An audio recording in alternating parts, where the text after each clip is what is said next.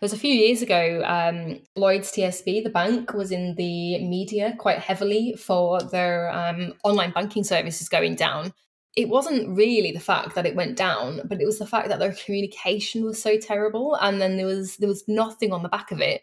But if they'd have been more prepared, if they'd have had the proactive ability to get in touch with people and say, hey, do you know what? Online service is going to be down for a little while. We're really, really sorry. It'll be back up shortly. Then they could have remediated a significant amount of the bad press that they got. But they were in the news for days and days because of this issue. And that's just one example of many. Today, Greg and I are speaking with Katie Stabler, recently voted one of the top 50 global CX influencers. We're talking about captive customers, customer service recovery, and why it is important to plan to fail. I hope you enjoy this episode. Don't forget to subscribe and follow us on LinkedIn. And with this introduction already long enough, let's get to this episode.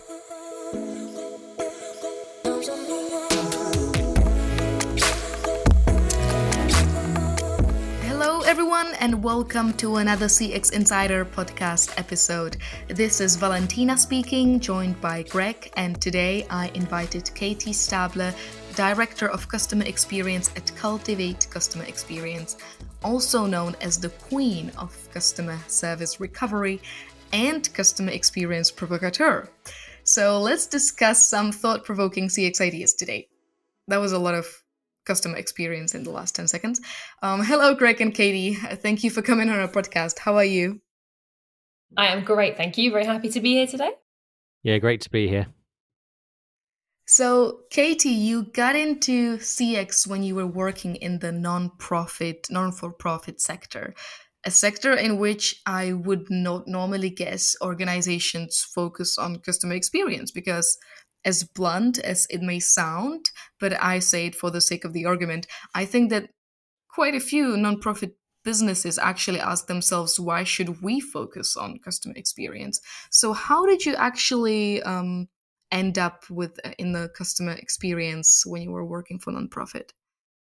Yeah, you're totally right. I mean, I too many years ago to mention now, straight out of uni, went straight into the not-for-profit sector, starting in disability organisations and then moving predominantly into debt management.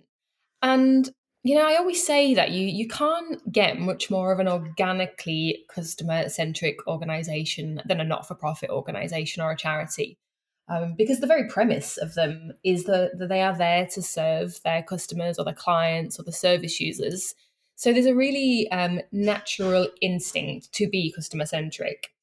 And you also tend to find that the people who work within those organizations, typically, being blunt, low paid, but they're there for a reason. They're there because they really have a passion and a care for the organization. So they're really in it skin deep. So naturally, yeah, they're incredibly customer centric, and like metrics, measurement, they don't typically come into play that much. You're not really asking, how happy were you with our service? Because generally speaking, they don't leave the service until there's an end result. So I would say all my roles within the kind of decade that I spent in the not-for-profit sector were informally customer experience related. They didn't necessarily have a customer experience title, but it was all very much around service design based around users and providing the excellent service that the service users need. It wasn't until I moved out of the not-for-profit sector, still staying in the debt management sector, but moving from gamekeeper to poacher, as it were, and I moved into the corporate world of debt collection, that I took on my first explicit customer experience title. Fascinating. What an interesting career that you've had so far.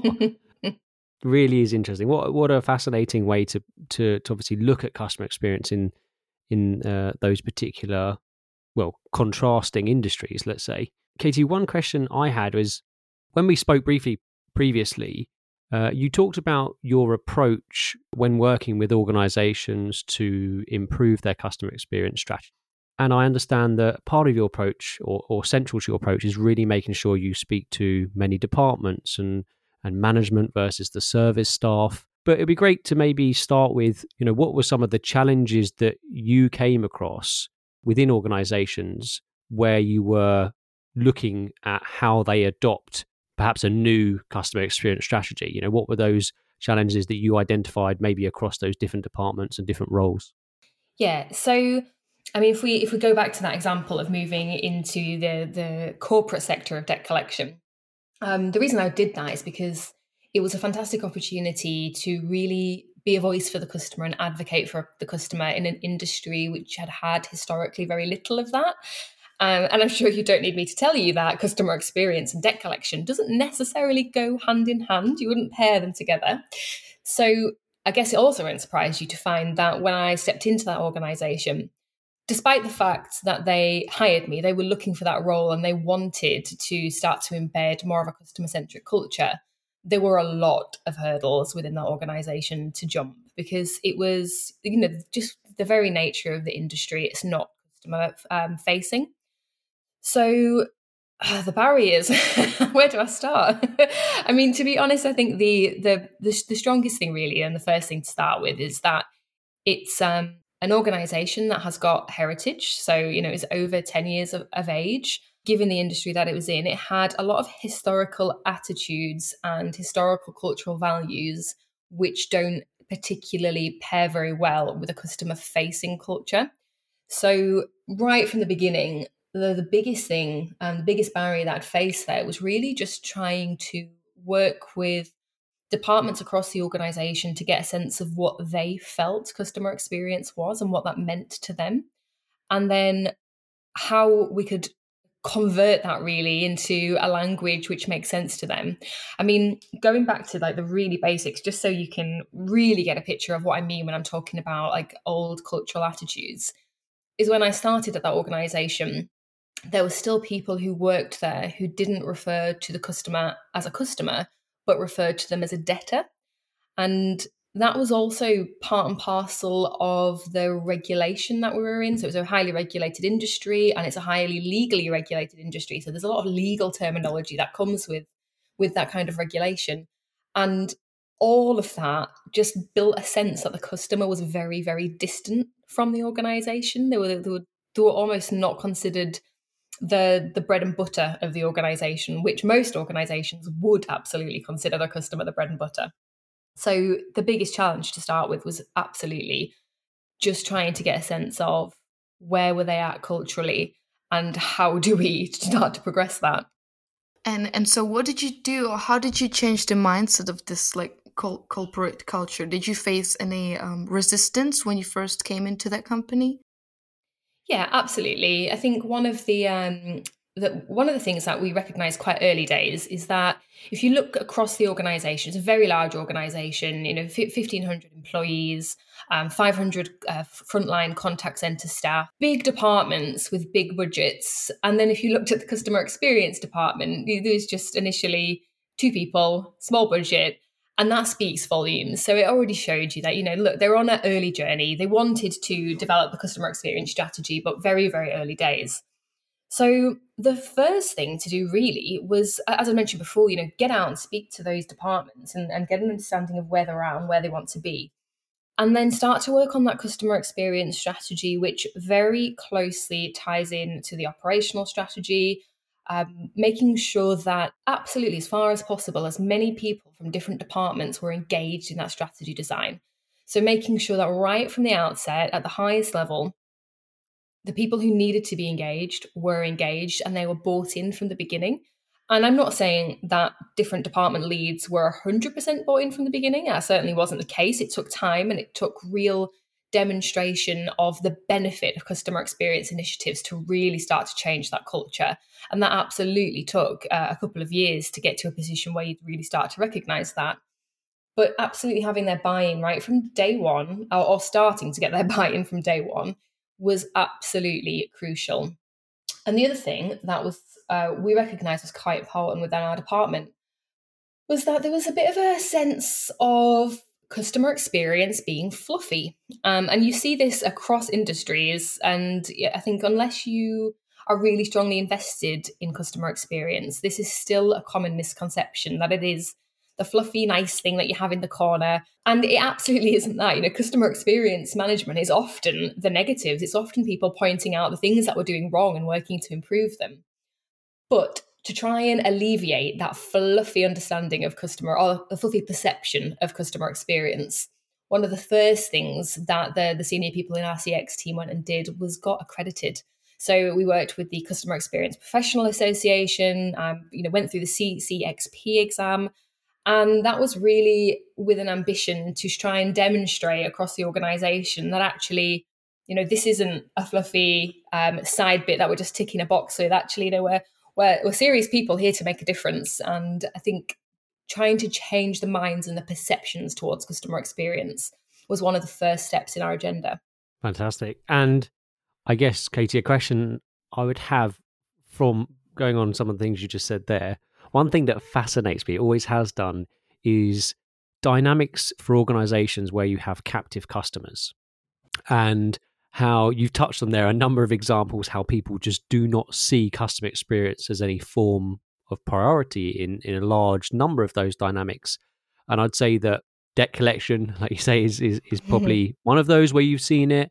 I'd say you could argue that you also see that across many other very core services to our society, such as government, local government, potentially healthcare as well, in terms of patient experience. Not to say all of those are necessarily bad customer experiences, but more often than not, customer experience is not always well and truly at the heart of what they're trying to achieve, just because of the dynamic of the business. Anyway, I guess my question would be, is that what are the obvious benefits to those types of organizations? So ones that do have captive customers, what are the benefits that they can gain by actually really turning that approach on its head and looking at customer experience and trying to achieve a level of excellence in that space? Do you know, I absolutely love the topic of captive customers, because it's not something that is really very well discussed. I mean, they exist and they're out there, but it's not really a well discussed topic in the industry. And essentially, a captive customer is anybody who doesn't really choose to be your customer.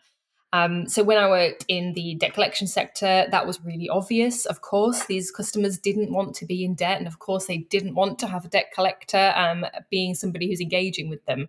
So that's a really easy way of identifying captive customer. But just like you said, NHS, captive customer, your GP to an extent, you're a captive customer, utility companies. But you can also think of it in a sense of like circumstances. So cost captives. You might not want to fly with Ryanair, for example, but they're the cheapest option, and that's the option that you've got available to you. So in a sense, you're captive by your cost. And the same with locality. Think of your local shop. You might live in a city where you've got an abundance of things on your doorstep and you've got so much choice. Or you may live in more of a rural village, and unless you're going to travel 15 miles out of the way, you're stuck with your local corner shop. And to a degree, that's a captive customer. So it's really easy, as you say, to kind of fall into a bit of a sense of comfort, really, that, these customers are probably going to stick with you through thick and thin because they don't really have much choice.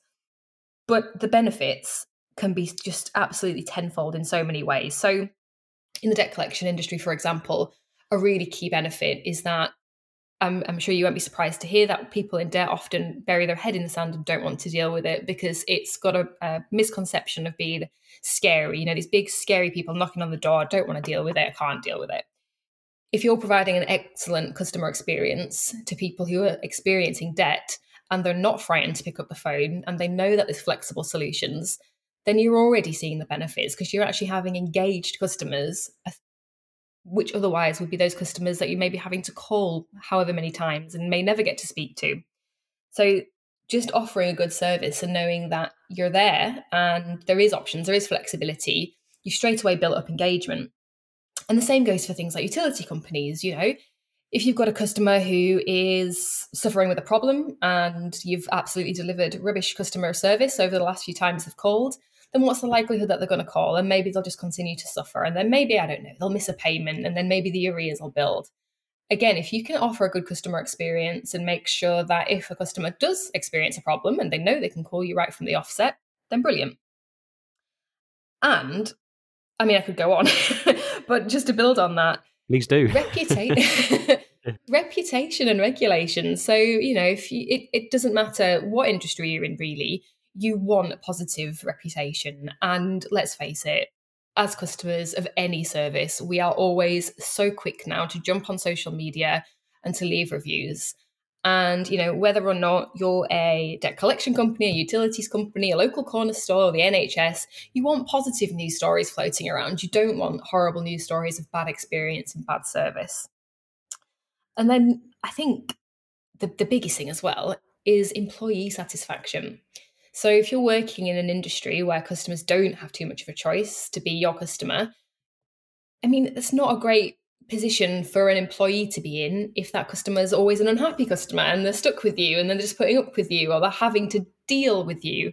So from an employee perspective, having a great customer experience means that you're going to have happier employees, more satisfied employees, longer retained staff. The benefits are tenfold.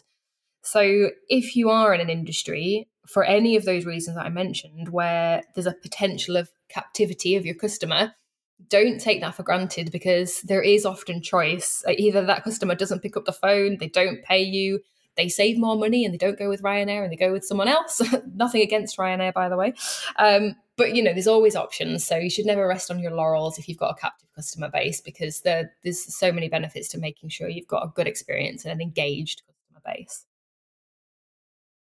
Sure. And I guess the one thing that maybe I could even add to that is just simply that wherever we go now with our business as such, in terms of a customer, I think we do have a very similar expectation of customer service, even more so maybe now than ever before, because, whether you're using, like you say, a service that you don't have a choice about in the sense of you are a captive customer or not, I think just people's expectations is they expect service to be much higher than it's ever been as well. So absolutely, from that perspective too, maybe. Yeah, we've got so much choice now as customers. And going back to that example of the local corner store, previously that really may have been your only option, and now it still might be convenient, but we have more convenience available to us from the likes of online delivery. So for those sectors specifically, they're the ones who really need to watch out with regards to captive customers, because the customer experience matters now more than ever. That's great, Katie. By the way, about a thing that you said before, a bit earlier, about people calling customer experience as this like a fluffy thing in their organization. It's so accurate, and it's funny because I see it daily on social media, like in the conversations and discussions on LinkedIn. Like there are some people saying like, yeah, customer experience. It's that kind of side thing that marketers put in their company branding, or let's just put it in our value proposition. Let's say we're customer centric, because who isn't nowadays? But it's actually a business strategy. And if it was that easy, or as easy as people say, well, we wouldn't have a podcast about it. Totally. And it is so true. There is still this huge perception, and it's unbelievable almost, because you only need to type into Google, return on investment on customer experience, and you will find like a gazillion examples of great return on investment. But that, I think, is one of the most exciting challenges, I think, for a customer experience practitioner or leader, is that ability to prove that. So to perhaps go into an organization which, has maybe never done it before, maybe does have a misconceived perception around activating a customer experience strategy and actually putting a resource into it, to be able to go through that journey with them. And customer experience, it absolutely is a marathon, not a sprint. You can see quick wins and you can show quick benefits, but the reality is it's a long-term game. So you've got to be in it for the long run. But when you can start to actually demonstrate the return on the investment, and you can start to show how your customer experience strategies are positively impacting the organization in so many ways, not just from a customer perspective, but your bottom line, your operational perspective, happier employees, really the benefits just never stop. But being able to prove that with numbers is often what the organization wants to see. And historically, return on investment has been tricky to show in customer experience, because, again, it is that long game. So sometimes it takes a little while to be able to prove it. And then there's that whole causation correlation argument, which comes up a lot. But the reality is it's getting easier. And with all of the tech that's out there that enables us to be able to assign monetary value to improvements, it is becoming easier to demonstrate that. And that's the real magic. When you can sit in a boardroom and demonstrate the huge benefits that everybody who's partaking in these customer experience initiatives is having, then, you can sit there with real pride and come away knowing that you've succeeded. Yeah, you're absolutely right.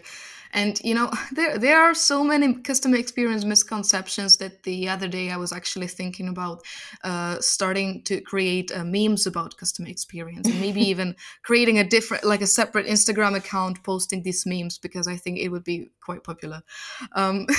Okay, but moving on. There is the one thing that I really like about your approach is that you have a very stoic mindset. It's this kind of philosophy that I myself have been trying to adopt, and I found that about you in your book Customer Experience 2.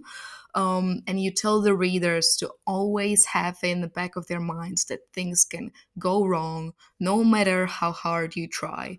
And so could you tell the audience why do you think that companies should plan to fail? Yeah, I mean, you've basically just said it for me. So you're exactly right. Things can always go wrong. We all aspire for perfection. We have processes in place to support us. We have quality assurance. We have, risk tolerance. All of these things are aimed to make us the best that we can be. But at the end of the day, people can fail us, systems can fail us. And we've seen very clearly over the past, year and a half that external environments can impact us, i.e. COVID. So anything can go wrong at any time. And, often organizations are in a place where they can deal with it. So they can be reactive and they can manage that. And, typically speaking and historically speaking, that's been in the form of dealing with complaints. But those organizations that I believe really have a strong advantage with customer experience are those who proactively recover the experience. So just like you say, who plan to fail, who have that ready to go. And as soon as something does go wrong, they're able to identify it and fix it. I've worked in a few organizations where we have developed a customer experience recovery strategy. And it's so easy to do. It's just that you've got to put a bit of time and effort into doing it, and then take time and effort into embedding it within your organization. I do actually have a bit of a 6-stage process, if you'd like me to talk you through that. Oh, yes, absolutely. Please do, because that was actually another question that I wanted to ask you after this. Well, I mean, it can be done in so many ways, and it really does depend on your organization, the size of your organization, and the products or the service you deliver. So this is a generalistic approach, but it's certainly something that no matter what size you are or what industry you're in, this can apply to pretty much any organization. And first up, the important thing is to identify the issue. So when something goes wrong, if you can, the best case scenario is you identifying it before your customer does. I mean, that's the holy grail. If you can fix something before it really even impacts your customer, or before your customer knows it's impacted them, then you're absolutely in for a winner. But it could be self-identified, it could be customer identified.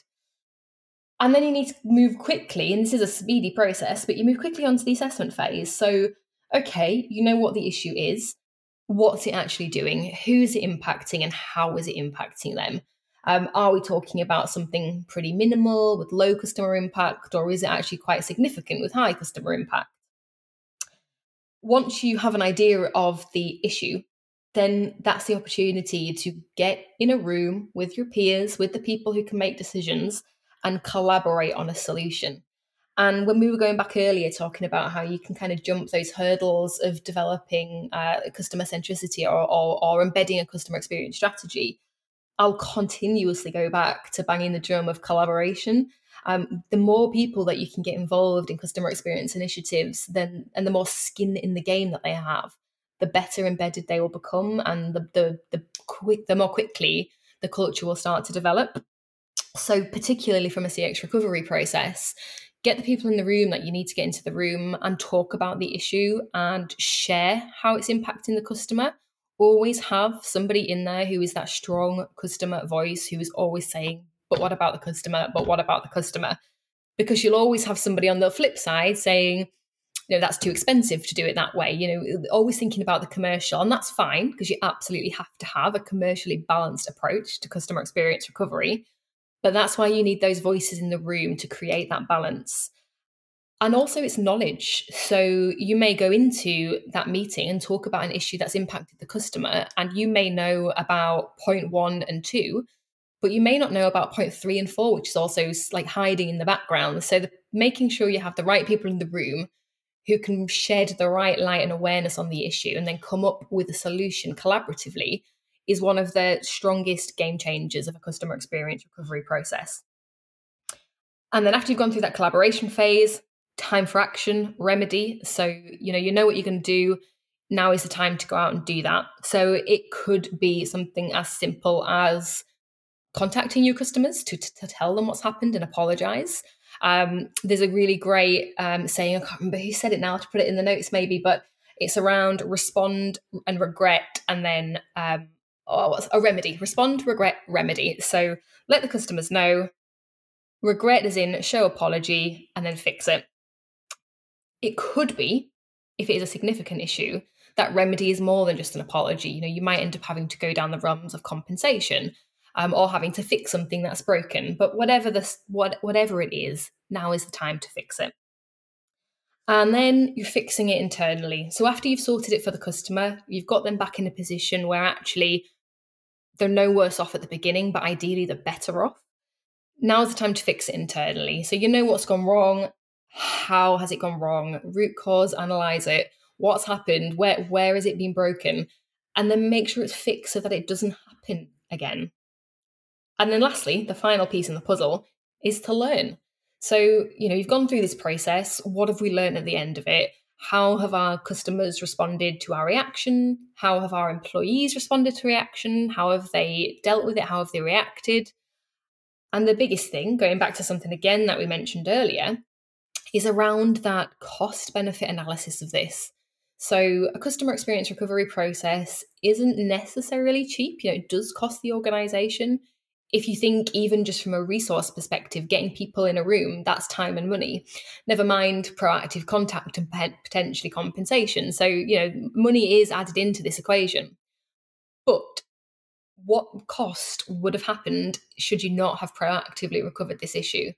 And the cost of an issue can be significant. It can be customer complaints. It could be significant reputational damage. If you're a regulated industry, you could have regulatory costs like fines. So one of the best things to do at the end of this process is making sure that you're pulling data and analytics on the back of it so that you can really, again, demonstrate return on investment, show the board that this is a process that is like 10 times its weight in gold. And then making sure that as you go forward through your journey as an organization, you're learning from this so this process becomes slicker and quicker every time. And you won't have to come up with new solutions in the future because A, hopefully your problems won't happen again. B, if they do, you know exactly how to fix it and respond to it. So it's a common sense approach, really, but it's just having the ability to formalize it, to make sure that everybody within your operation knows about it and understands it, and to be able to support everybody within your organization with a framework and guidelines so that if something goes wrong, they know how to fix it and they know that they've got operational support or organizational support to do so. They can do it flexibly, they can do it in an empowered nature, and there isn't that whole having to work through hierarchies to get approval because you've already got that top line approval right from the beginning. Thank you, Katie, for sharing this with us. I believe our listeners will find this 6-step framework for customer service recovery super valuable. Also, the fact or your emphasis on the importance of planning, for failure or just the fact that organizations should acknowledge that things sometimes fails, that happens, and it's normal. Yeah. I mean, I don't know if you remember, this is probably just quite specific to UK folk, but it was a few years ago, Lloyds TSB, the bank, was in the media quite heavily for their online banking services going down. And it wasn't really the fact that it went down, but it was the fact that their communication was so terrible. And then there was nothing on the back of it. But if they'd have been more prepared, if they'd have had the proactive ability to get in touch with people and say, hey, do you know what? Online service is going to be down for a little while. We're really, really sorry. It'll be back up shortly. then they could have remediated a significant amount of the bad press that they got, but they were in the news for days and days because of this issue. And that's just one example of many. And there are loads of great examples out there of the opposite of like really great customer experience recovery, which just like it just every organization should be looking at examples of great customer experience recovery just to show how it can be done. Yeah, you're absolutely right. I've got one last question before we finish this episode, and I always ask, what advice would you give to aspiring CX leaders? Now that is an interesting question, and there's so much I could give, but I think the top thing that I would say is that you need to be practiced in both customer experience practitioner knowledge. So, you at least need the foundations, but if you've got the experience of, everything across the customer experience landscape, from insight and analytics to, customer journey mapping, to building customer experience strategy, from working with teams, that's one side of it. The other side, which is equally important, is the whole leadership piece, because customer experience, in my experience, it really is a matter of brilliant stakeholder engagement, because you can't run customer experience with just one person. The customer experience, somebody in the business may be accountable for it, but everybody in the business is responsible for it. And the biggest impacting factor of running a successful customer experience strategy, in my opinion, is that ability to engage with stakeholders and really get them on your team. So you need to be somebody that is not only really versed in customer experience principles, but who is actively able to dig deep into every department, get stuck in meetings, make sure you're a firm part of every conversation, because there always needs to be that customer advocate voice. And yes, you can start to build out with customer champions in the organization, and soon there'll be more and more people who are practically doing your job for you.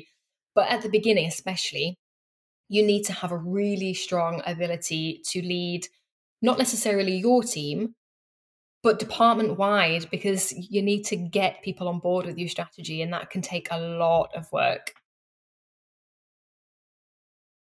Thank you very much, Katie. Actually, I just remembered this recent experience that I had when you were talking about different examples of customer experience recovery and what went wrong a couple of days ago with Mango. I ordered a dress online, came home, didn't fit, and I ordered home pickup return. And of course, as I usually do, I missed the collection date. And I tried to book another collection date online on the Mango website, and for some reason there was some error on the website and I couldn't do it. So I contacted their customer service team and told them that I couldn't do it, and that I need to order another collection date or set up another collection date.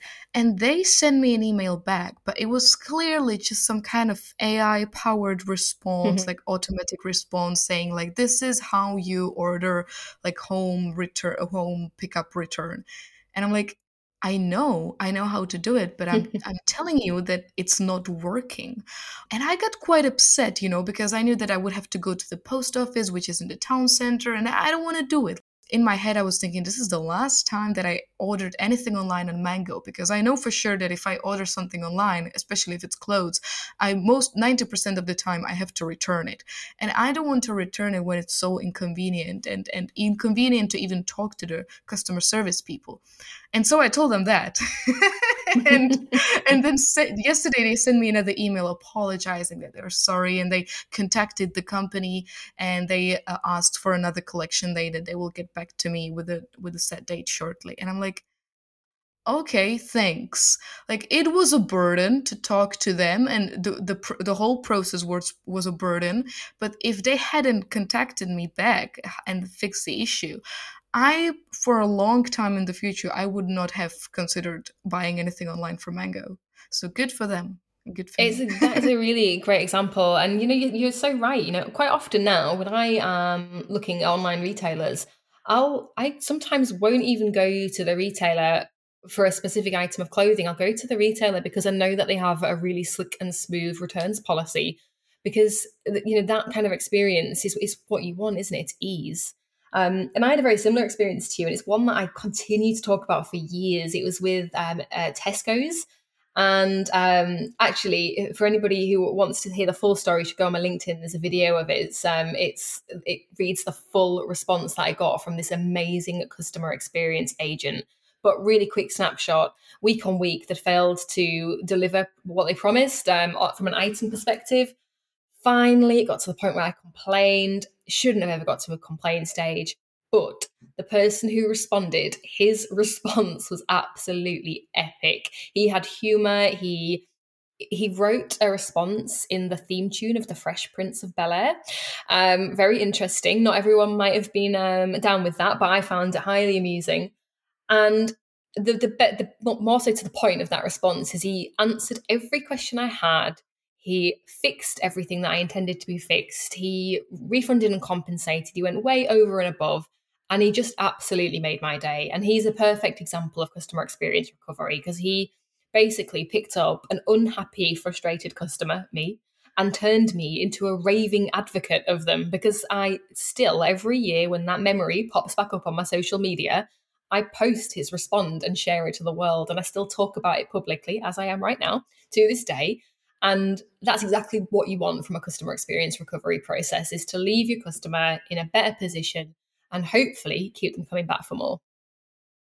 Yeah, exactly. That's a cool story. Okay, thank you, Katie, very much for coming on our podcast. And I hope this is not the last time that you're on our podcast, and we will have more opportunities to collaborate in the future. Me too. If you're interested in what Katie does, definitely check out her LinkedIn profile and also her latest book called Customer Experience 2, which is available on Amazon. If you like this episode, don't forget to like, share, comment, or subscribe on your preferred channel, and I will see you next Monday.